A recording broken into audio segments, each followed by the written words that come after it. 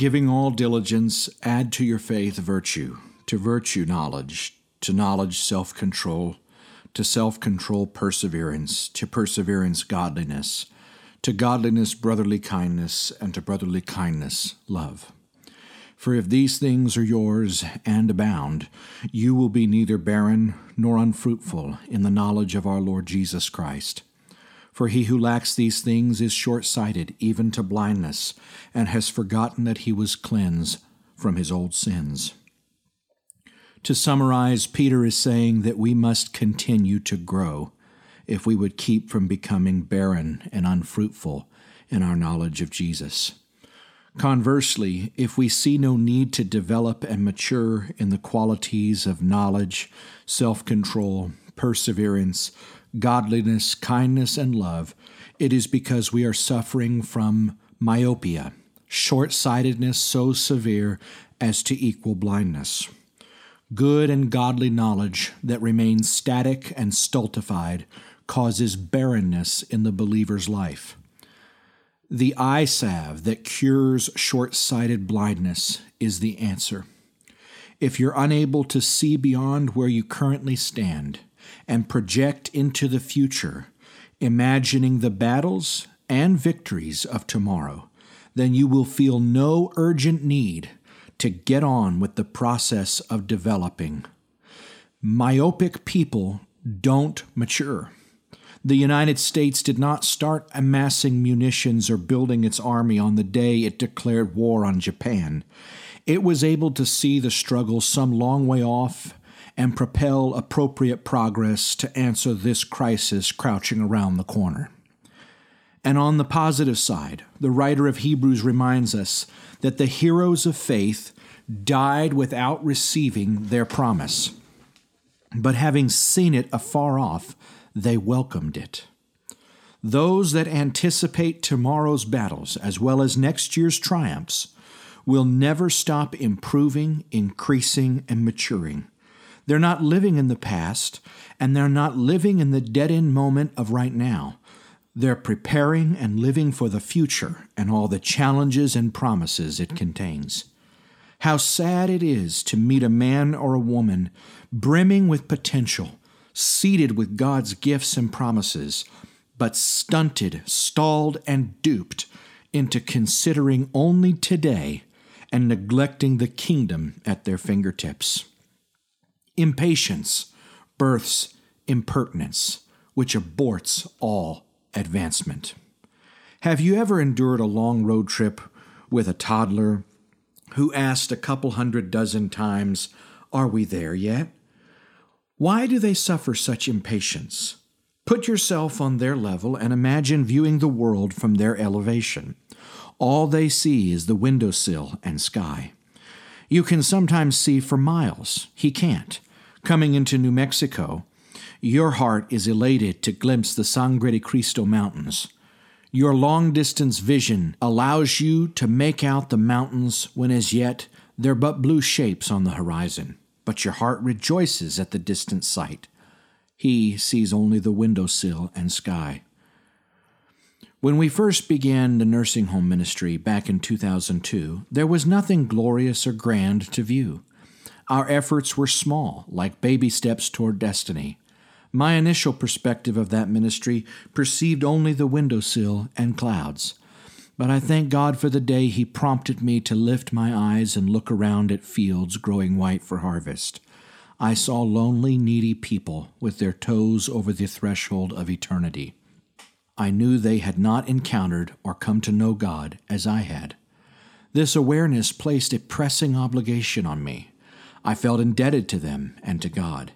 If I did nothing, and as a result, they suffered from their paltry experience and knowledge of God, I would be guilty of neglect and suppressing the truth in unrighteousness. How could I dishonor God when He might rely on me to reveal His power and love to these people on the verge of eternity?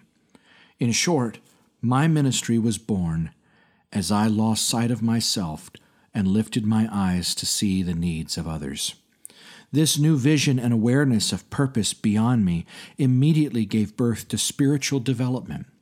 The vehicle of my relationship with God came out of its long stall. I heard and retained the spoken word like never before. Songs took on new meaning. Stories and examples of God's goodness seemed to appear everywhere I looked. Why? Because I had lifted my eyes from myopic self-centeredness. I had begun to give up the short-sightedness that led to blindness, and the blindness that stalled my spiritual development. And not all of us lost our short-sightedness at the same time. Some dabblers would come to see the spectacle of these immature teenagers and 20-year-olds growing in the fruits of the Spirit. And from their myopic viewpoints and carnal assessment, it was a going-nowhere exercise in futility. We were wasting our time. We got the raised eyebrows, clearing of throats, lilting intonations of amusement. We got the thinly veiled questions that hinted at the absurdity of our endeavor.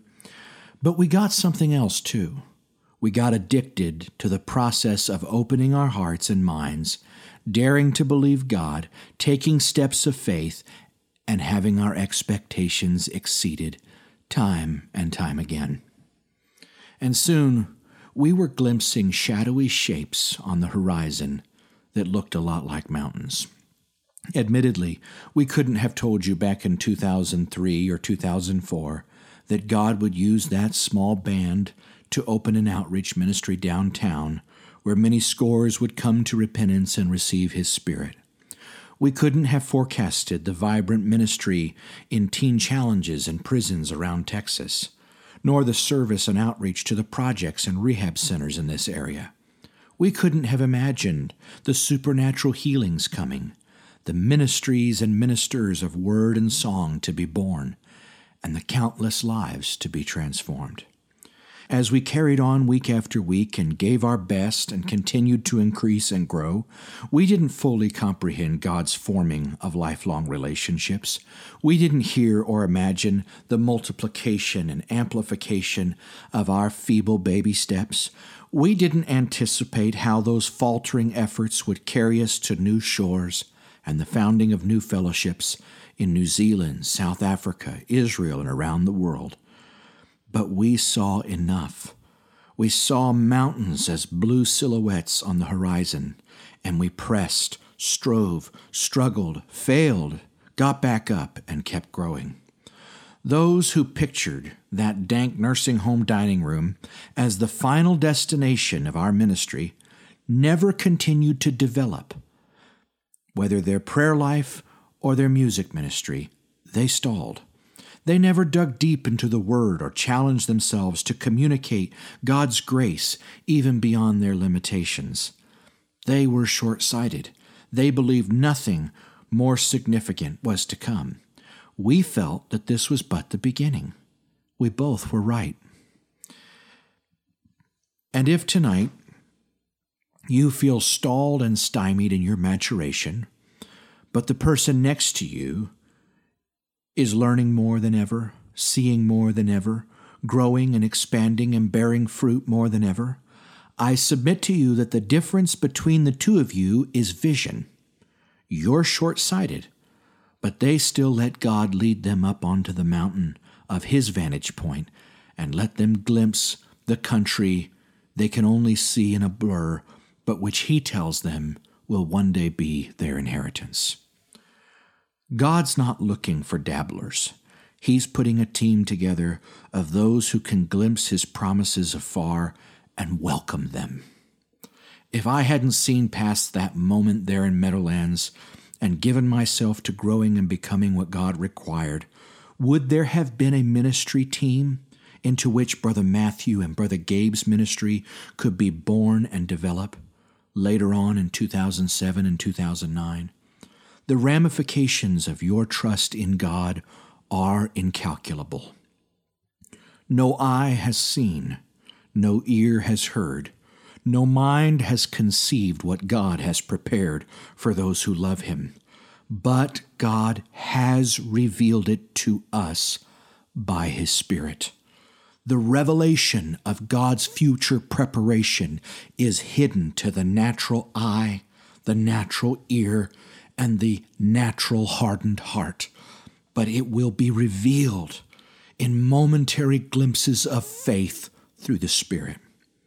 But the blinded natural mind says, I don't see anything. And the numb, faithless heart says, what's he talking about? I don't feel anything. And the heirs of promise say, I only see it afar. It's not as clear as I wish, but God has lifted my eyes, and I'm going to give my life to reach those mountains. Oh, we couldn't describe those mountains in detail. We couldn't tell you the kind of trees on the face of the slopes, nor the streams that sprang from the rock. We couldn't describe some of your faces sitting in this crowd tonight. We didn't know about some of you who were prodigals, lost from grace, who would come back because of the steps we started when we were yet teenagers. But those promising shapes in the distance were enough to put our feet in motion. Jezreel and Shay, you sit here so happy, a young couple with such promise.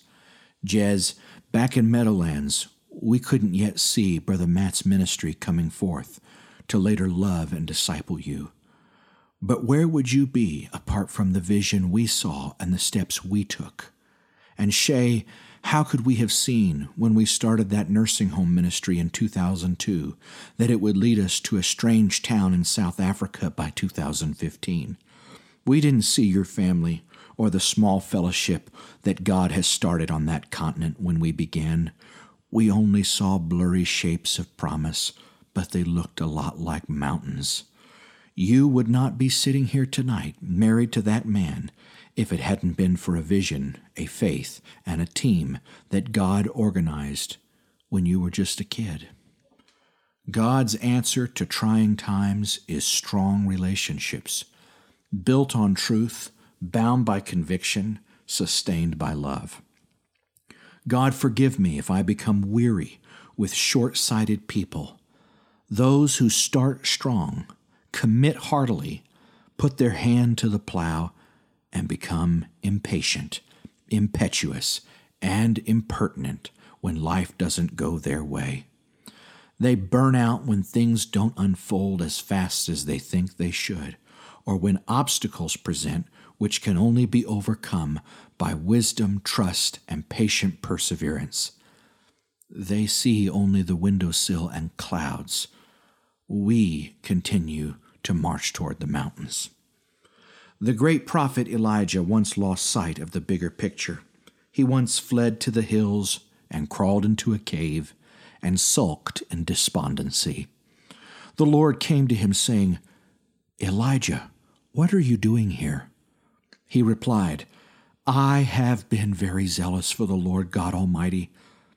The Israelites have rejected your covenant, torn down your altars, and put your prophets to death with the sword. I am the only one left, and now they are trying to kill me too. Then the Lord said to him, Go back the way you came, and go to the desert of Damascus. When you get there, anoint Hazael king over Aram. Also anoint Jehu son of Nimshi king over Israel, and anoint Elisha son of Shaphat from Abel Mohalah to succeed you as prophet. Jehu will put to death any who escape the sword of Hazael, and Elisha will put to death any who escape the sword of Jehu. Yet I reserve 7,000 in Israel, all whose knees have not bowed down to Baal, and whose mouths have not kissed him. Elijah crawled into a cave and told the Lord, I used to be very zealous for the Lord God Almighty, but look at the circumstances, the opposition, it's impossible. Oh, I don't know a leader who hasn't visited Elijah's cave. But when you're sitting there, hearing the drip drip of the cave and the drip drip of one impossibility after another, remember God is seeing the future. He sees the prophet who will come after you, the 7,000 faithful. He sees fiery chariots coming down to carry you into the clouds and glory. Years into the future, God views Elisha's ministry, Jehu overthrowing Ahab's dynasty. God sees the widow filling empty oil jars. He sees heaven's armies surrounding the prophet and his servant, and you'll grow no more in your ministry if you confine your imagination and faith to the dripping walls of that cave. Don't let your promise and purpose die in the dirty cavern of fear and frustration. God's answer to crisis is relationship. Go make a connection with Elisha. Go talk to Jehu. I've got a plan that's bigger than the moment you're struggling through right now. Oh, there were schools of prophets Elisha could have fit in just fine with a lot of them. But the concentrated anointing of power wasn't going to flow in his life through 10,000 instructors. He needed a father in the Lord. Like Elisha, you're no doubt faced with a lot of options. You've got your farm and oxen, your parents, the prophet's school, and God will let you choose those alternatives to his perfect will. Those options are helpful to God because they reveal your heart and show him you're not the man he thought you were. Even Elijah did his best to precipitate a separation between himself and Elisha, if Elisha would allow it to be. Yet at each juncture, when he stuck with the relationship God had ordained, something was proven about Elisha, this new prophet of Yahweh. If he had been blinded with short-sightedness, a head of impatient steam would have built inside his chest. Then, at every juncture, he would have been leaping toward his great opportunities, fracturing the team, abandoning the relationship, and scorning the channel of his own grace and anointing. God, Paul tells us, composes the body just as he wants it to be. If you can't get past your wants, you'll never find God's vision and plan. You'll never be fitted or composed into the place he wants you to be. You must crucify your perspective before you'll ever know God's viewpoint and wishes. Proverbs 14 and Proverbs 16 tell us the same thing. There is a way which seems right to a man and appears straight before him, but the end of that way is death. Another translation says it like this: there is a path before each person that seems right, but it ends in death. Sure, you're tempted by things you know are wrong, and those enticements threaten your soul. But the path to be most wary of is the one you're sure is right. I'm talking about the natural route, the apparent course, that one that just seems reasonable, obviously, and so therefore. But instead, the Lord asks you to commit your way to him. Trust also in the Lord, and he will do it. God would have you fear the path you're pretty sure is right, the course guided and lit by self-confidence. You know not what the future holds, nor can you comprehend beyond the windowsill and clouds, unless God graciously enlightens you to see and pursue his eternal purpose, though a little blurry, like shadowy mountains in the future it may look. We know that Elijah was able to pass on the mantle of anointing through the relationship of sonship he had with Elisha. Sadly, it seems the servant of the second prophet never found the same kind of trust, commitment, or loyalty to him. Gehazi had an eye for the world and the things of the flesh and lost his place. The servant of Elisha seemed afflicted with short-sightedness and natural fears. When impossibilities surrounded the prophet and servant, the servant panicked. Elisha prayed, "Lord, open this young man's eyes." I think Elisha was praying against natural-mindedness and short-sightedness that day. Gladly, the young man saw God's armies surrounding them, and his fears were allayed. Sadly, It seems the servant never understood what his relationship with Elisha was meant to be. His eyes were open to his own protection, but not to the relationship that might have made him become for his master, as his master had been for Elijah. I remember a day in 2009 when my dad called me. The outreach ministry downtown was sailing smooth. Powerful meetings, people praying through, growing in the Spirit. You could almost say we were on a roll. My dad calls me up one day and says, I want to see the burden that God has put in your heart extend further to include the larger church. My heart began to palpitate, not so much with thrill as dread. Why? Because I was comfortable in my current position. My feet were pretty sure. But this new step was threatening to dismantle my comfort zone. I was being asked to lift up my eyes and see horizons I'd never before considered. When you find your little niche where you can do your small gift in your little safe corner, you might have found a place for yourself, but you have not yet discovered Christ's altar of sacrifice. If it's comfortable for your flesh, it's likely Tarshish and not Nineveh. If it's Tarshish, it's not your purpose. There's no power in it. There's no reward in it. Just the lulling to sleep that turns into turbulence of a storm and eventually hurls you into the abyss. Do you think God spoke in plain, audible words to Jonah? Jonah, I want you to go to Nineveh. I'm really not sure that's how God spoke.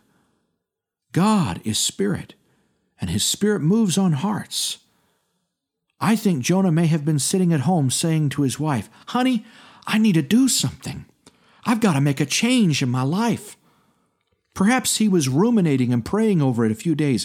What am I supposed to do, Lord? I'm just surmising, but I think I can imagine.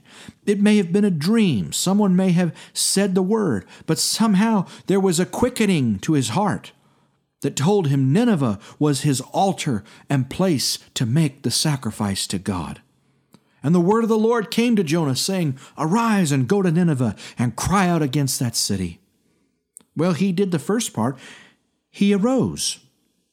I can almost see him walking down to the harbor that day and talking to himself. Hallelujah. Oh, it feels good to be going somewhere. Swinging his bag over his shoulder. Amen. Remember the last time I was in Nineveh? Such a stinky place. Hot. Oh, and those smug people. Wait, what does that ship down in the bay say? Yeah, Tarshish. Oh, man. I think that's what God was saying. I remember when we went there last. I'm feeling something on my heart for Tarshish. Yeah, it's Tarshish. Excuse me, sir. I'll take one ticket to Tarshish. Do you want a return ticket? No, just the one way. That'll be good. Oh, this will be great.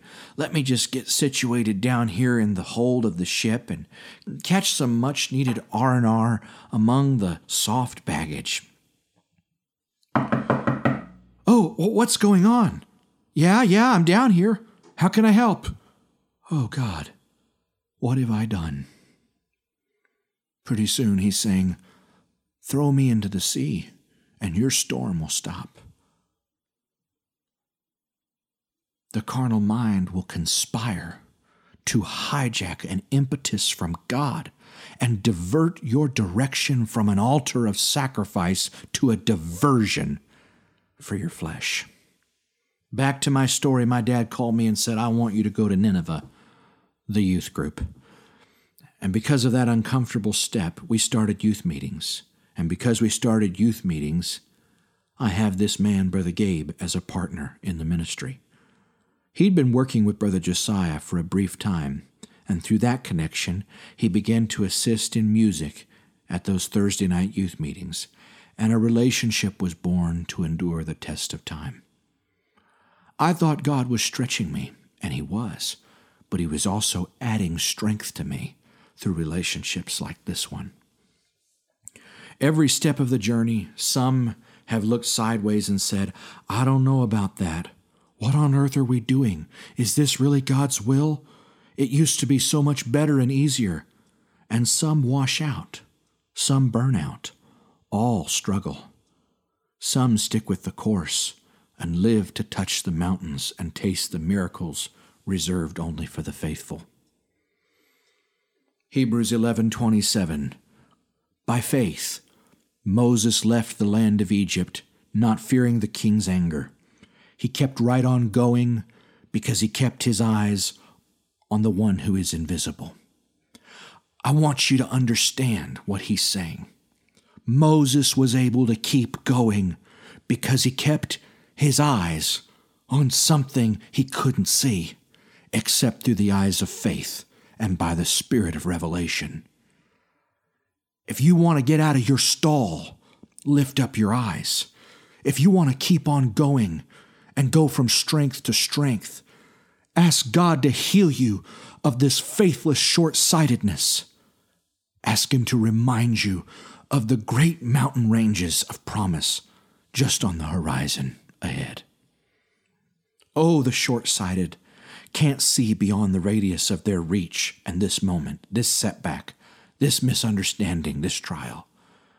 But Jesus was able to look past his crisis, despise the shame of the cross and scorn its agony because he saw the joy set before him.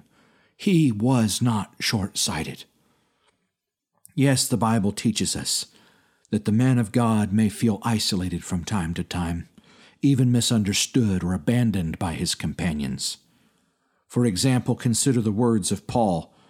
He wrote Timothy in the middle of one of his toughest trials and said, "You are aware of the fact that all who were in Asia turned away from me, among whom are Phygelus and Hermogenes. The Lord grant mercy to the house of Onesiphorus, for he often refreshed me and was not ashamed of my chains." Just 3 chapters later, he writes more to Timothy. "Timothy, please come as soon as you can. Demas has deserted me because he loves the things of this life and has gone to Thessalonica. Crescens has gone to Galatia. Titus has gone to Dalmatia. Only Luke was with me. Bring Mark when you come, for he will be helpful to me in my ministry. I sent Tychicus to Ephesus." And then again, just a few verses later, he writes further. This is a man in anguish. Listen to what he says. Quote, "At my first trial, no one came and stood by me. No one came to my support. Everyone deserted me. May it not be held against them. But the Lord stood at my side and gave me strength, so that through me the message might be fully proclaimed and the Gentiles might hear it, and I was delivered from the lion's mouth." This man has a team. They're working as co-workers with the Lord in his great purpose. Then in the heat of his trial, his whole team fragments. Some he sends on the mission of the Lord. Some chase the world. Others cower and miss the relevance of their service to the suffering apostle. Paul, who opened salvation and understanding to the Gentiles, ourselves included, started countless churches, wrote 2/3 of the New Testament, and is one of history's most notable influencers, is abandoned during his toughest hour. Not a Christian showed up to stand with him at his first hearing. I hurt when I read it. Paul goes on, "At my first defense, no one stood with me, but everyone deserted me. And so I curled into the fetal position and wrote a lamentation about how hard my life was." Is that what he says? No. He says, "Everyone deserted me." Very next word, "may it not be held against them. But the Lord stood at my side and gave me power, so that through me the message might be fully proclaimed and the Gentiles might hear it. I was delivered from the mouth of the lion, and I will be delivered again." Paul is no whiner. Things haven't turned out the way he thought. His closest companions suffer short-sighted blindness. The team fragments. Flesh disappoints him.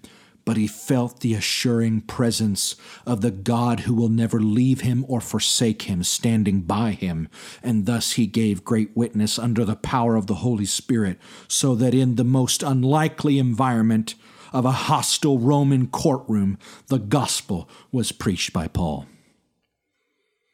Did Jesus ever face isolation? With his foresight, he told the apostles, "The Son of Man will be betrayed, delivered over to sinners, and put to death. But on the third day, he will rise." That's called foresight. He told them, don't be surprised when these things happen. I'm telling you now.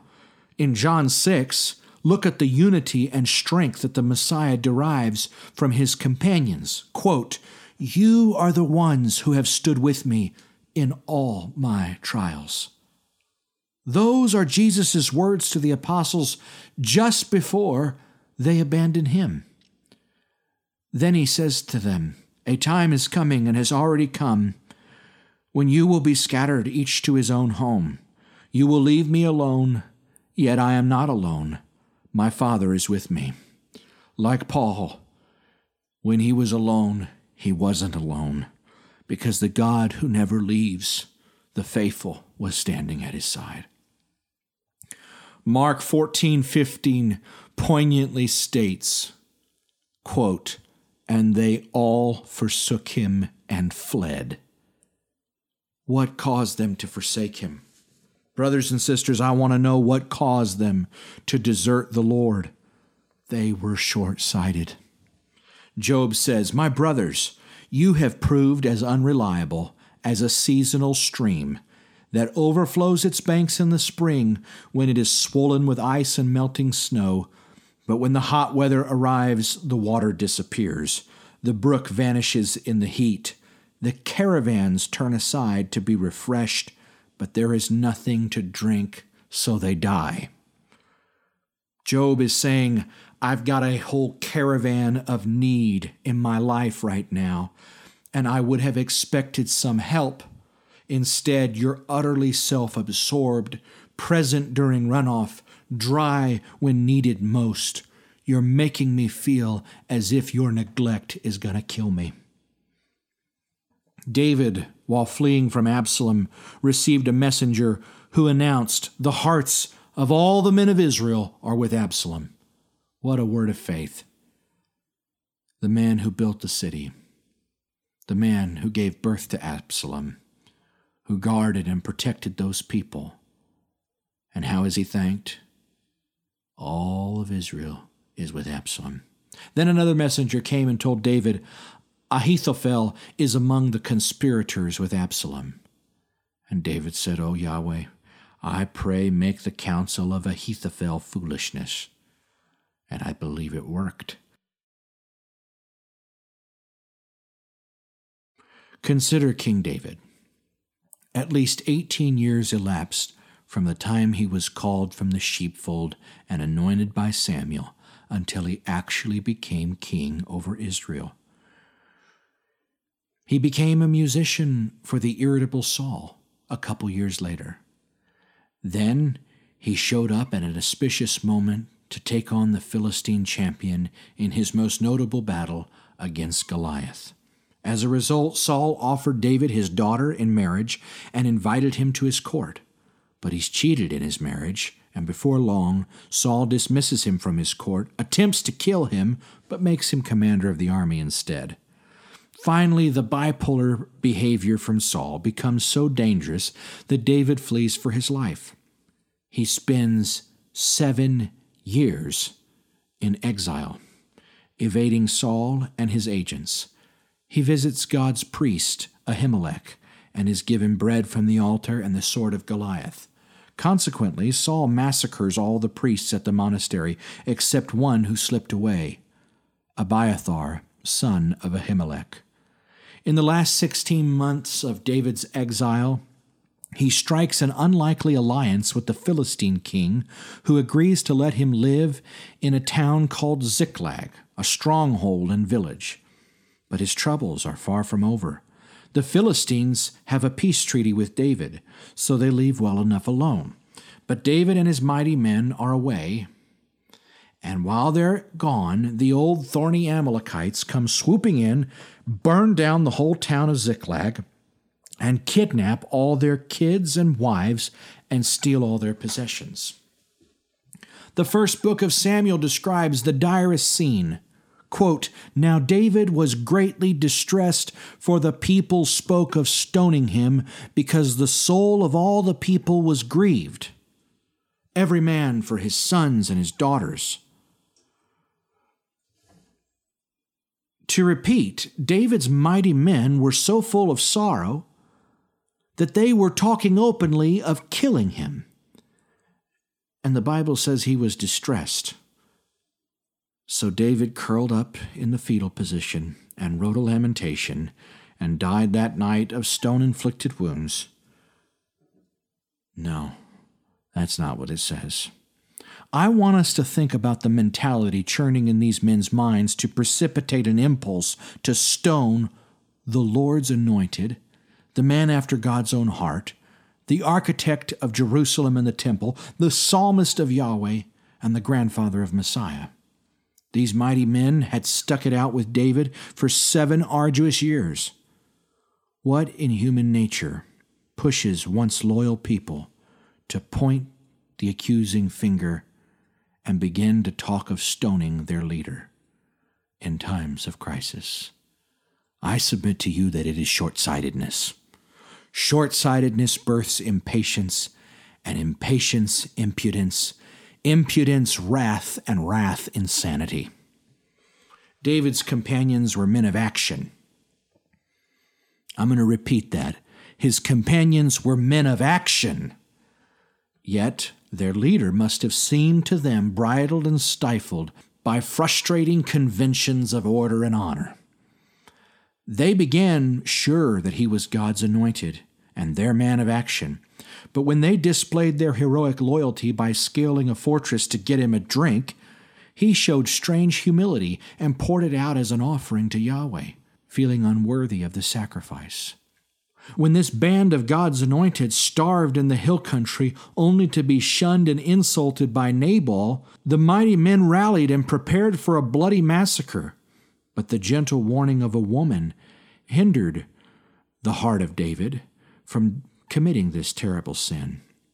And when at last they had their murderous nemesis, King Saul, in their grasp, David balked because of his strange notions about humility, God's order, and God's anointed. On the day when the man rejected by Yahweh would die, the mighty men should have been out there on the battlefield, fighting against him, liberating Israel, and installing David in his place. Yet once again, he refused a clear opportunity because of his inner compunctions. And now they return from yet another anticlimax to find scorched embers and learn their families are the captives of thugs. I believe the narrative suggests these men of action had had enough. The future of all Israel teetered in the balance between their frustration and loyalty. I don't know if David wept hidden tears that night for the betrayal of his friends. I know I would have. We know that in his distress, when facing betrayal and death, he called for Abiathar, son of the slain Ahimelech, and asked to be given a garment of prayer. As if to block out the panic of the flesh, the betrayal of friends, and the impossibilities all around, he covered his head with the ephod and began to encourage himself in the Lord.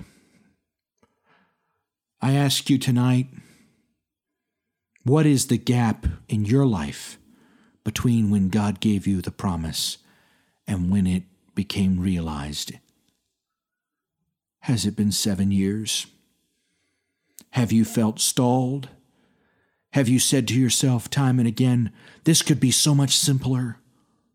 We could just do this. We want to get on with building the kingdom. Maybe the mighty men began to question what they once believed.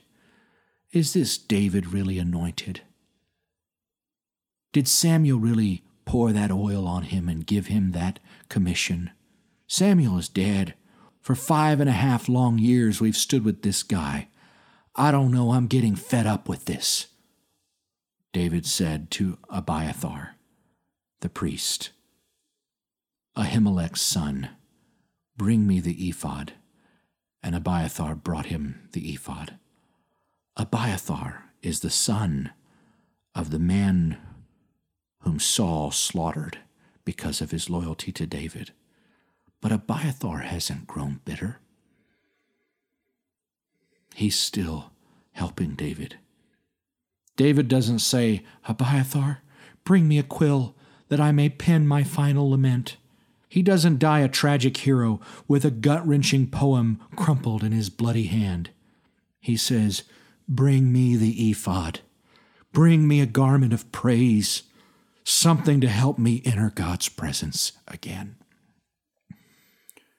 The Bible doesn't say why they decided not to stone him. It just says David encouraged himself in the Lord, as if that's all it takes to dispel the cluster of murder that was gathering around him. The equation was reversed, and they went from whining and bitterness to chasing after their enemy and taking back everything the devil stole. God doesn't do things in our way or in our time. And there are times when our short-sightedness leads to blindness, and that to faithlessness. In those moments, we must remember and encourage ourselves in the Lord. Short-sightedness assumes that broken families, lost promises, stolen possessions, and a burned-out city conclude the story. But Ziklag wasn't the end. It was but a bend in the road, a brief grief and testing, proving and preparing the king for his throne. Our short-sightedness says, I can't take this anymore. God doesn't want you to take it anymore. He's got a victory. If you'll just get out of yourself and get into prayer, you're going to get back everything the devil took, and nothing will ever be the same again. He may not describe your future in detail, but he'll spark a small feeling in your heart that suggests worlds of promise beyond your viewpoint, like shadowy mountains in the distance. If you're a man after God's own heart, you won't let that spark fizzle out, even after 7 or 18 years of waiting. God, when he called David to tend the flocks, he knew he was ready to take on a lion and a bear.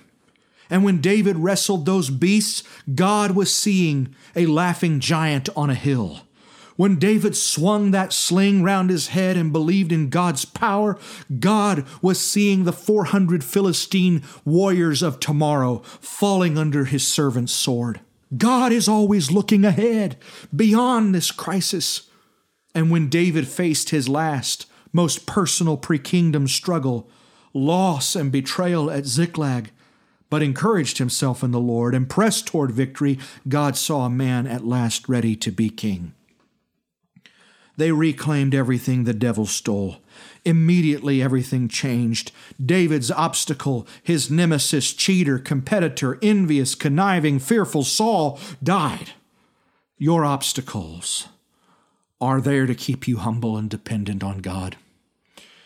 If you had no barrier in your smooth path of progress, you couldn't come over anything, and therefore you would not be an overcomer. But only overcomers get to heaven. The obstacles are a blessing in disguise. They separate the clever from the anointed, the strength of man from the power of God.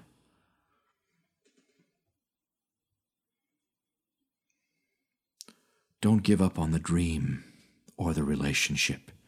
Many do. Joseph didn't. David didn't. Jesus didn't. Paul didn't. Some of us never will.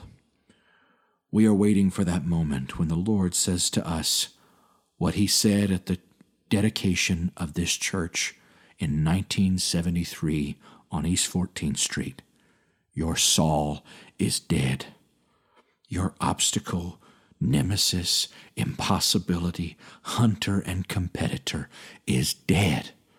Now go take your kingdom. You didn't take matters into your own hands. You didn't burn out. You didn't pitch your fit. You waited on the Lord, and He brought it to pass. And He brought something to pass in you, too. A character suitable for the times, and a faith to see you all the way into eternity.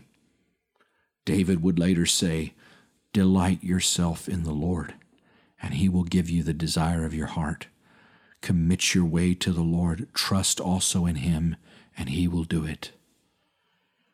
Endure one more skirmish with the Amalekites, one more month in Ziklag, and believe something greater is afoot.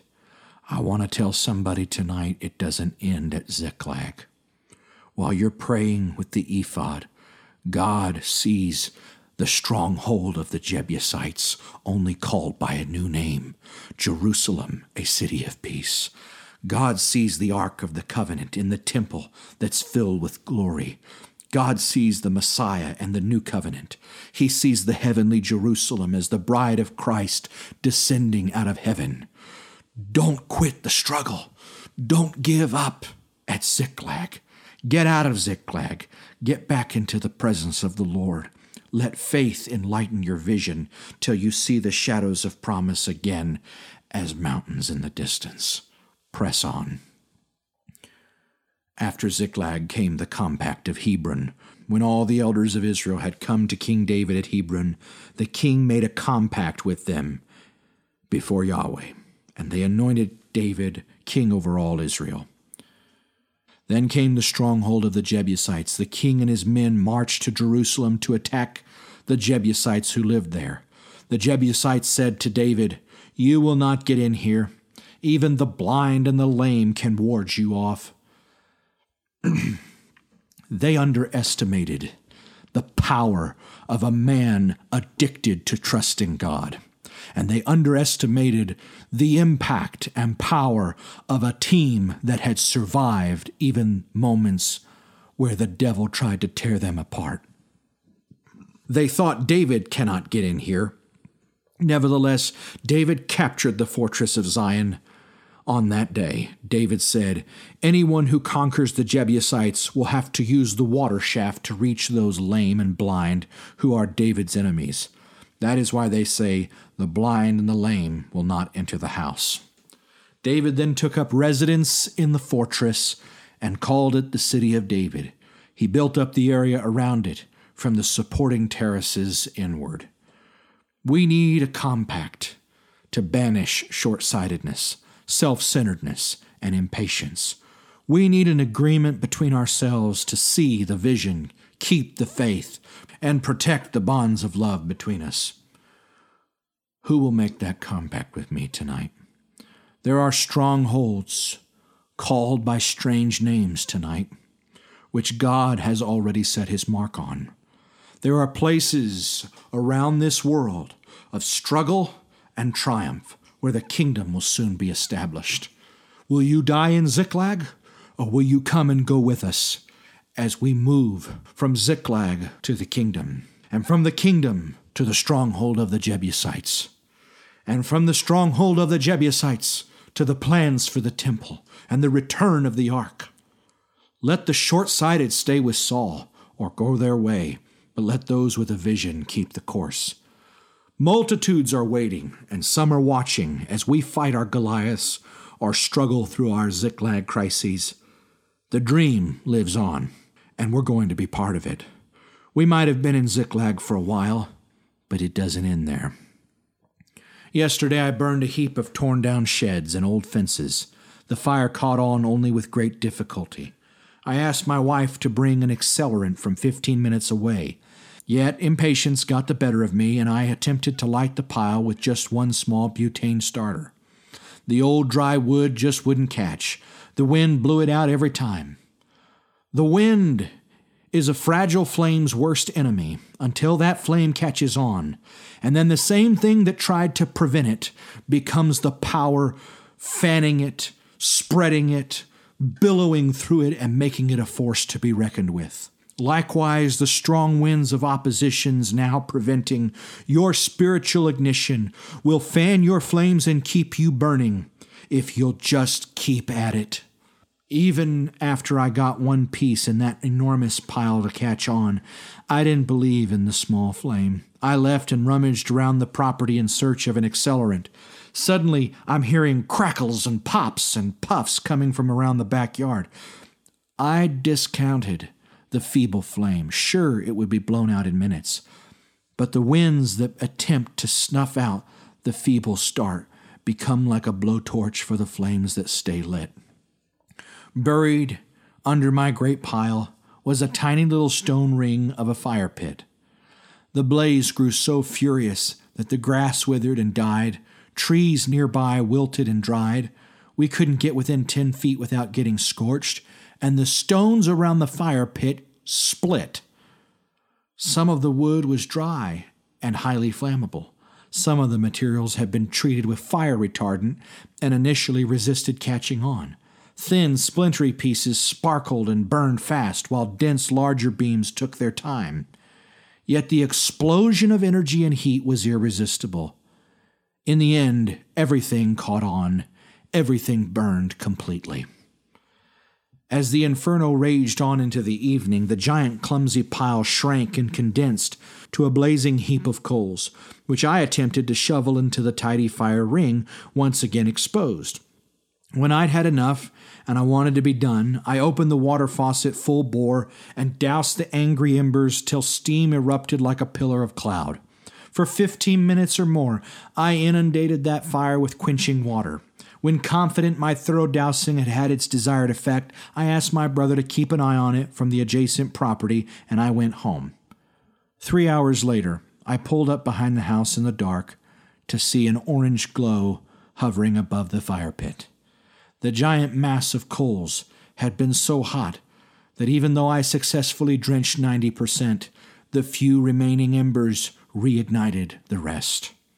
An individual or two alight with God's zeal is terrific, but they can go out so easily. Yet if a compacted group of like-minded people ignite with burning commitment and purpose, sparked by tongues of fire from heaven, nothing will quench their blaze. Though the winds blow relentlessly, and those storms douse the flames, and even if most begin to steam for a time under the world's deluge, a handful of coals keep burning in a corner or at the bottom of the pile. Zeal for his house consumes them. Through the consecration of a few, the whole pile will reignite and blaze as hot and bright as if no extinguisher had ever come. Yes, even the wet coals will burn again. They will blaze with the zeal for God's house that consumes all flesh and earthly concerns. Lord, let your kingdom come. Let your will be done in our lives and actions, in our thoughts and words, in our relationships and vision. Let your fire burn in our souls, consuming all earthly plans and desires. For Zion's sake, let us never keep silent. For Jerusalem's sake, let us never hold our peace until her righteousness goes forth like brightness and her salvation like a blazing torch.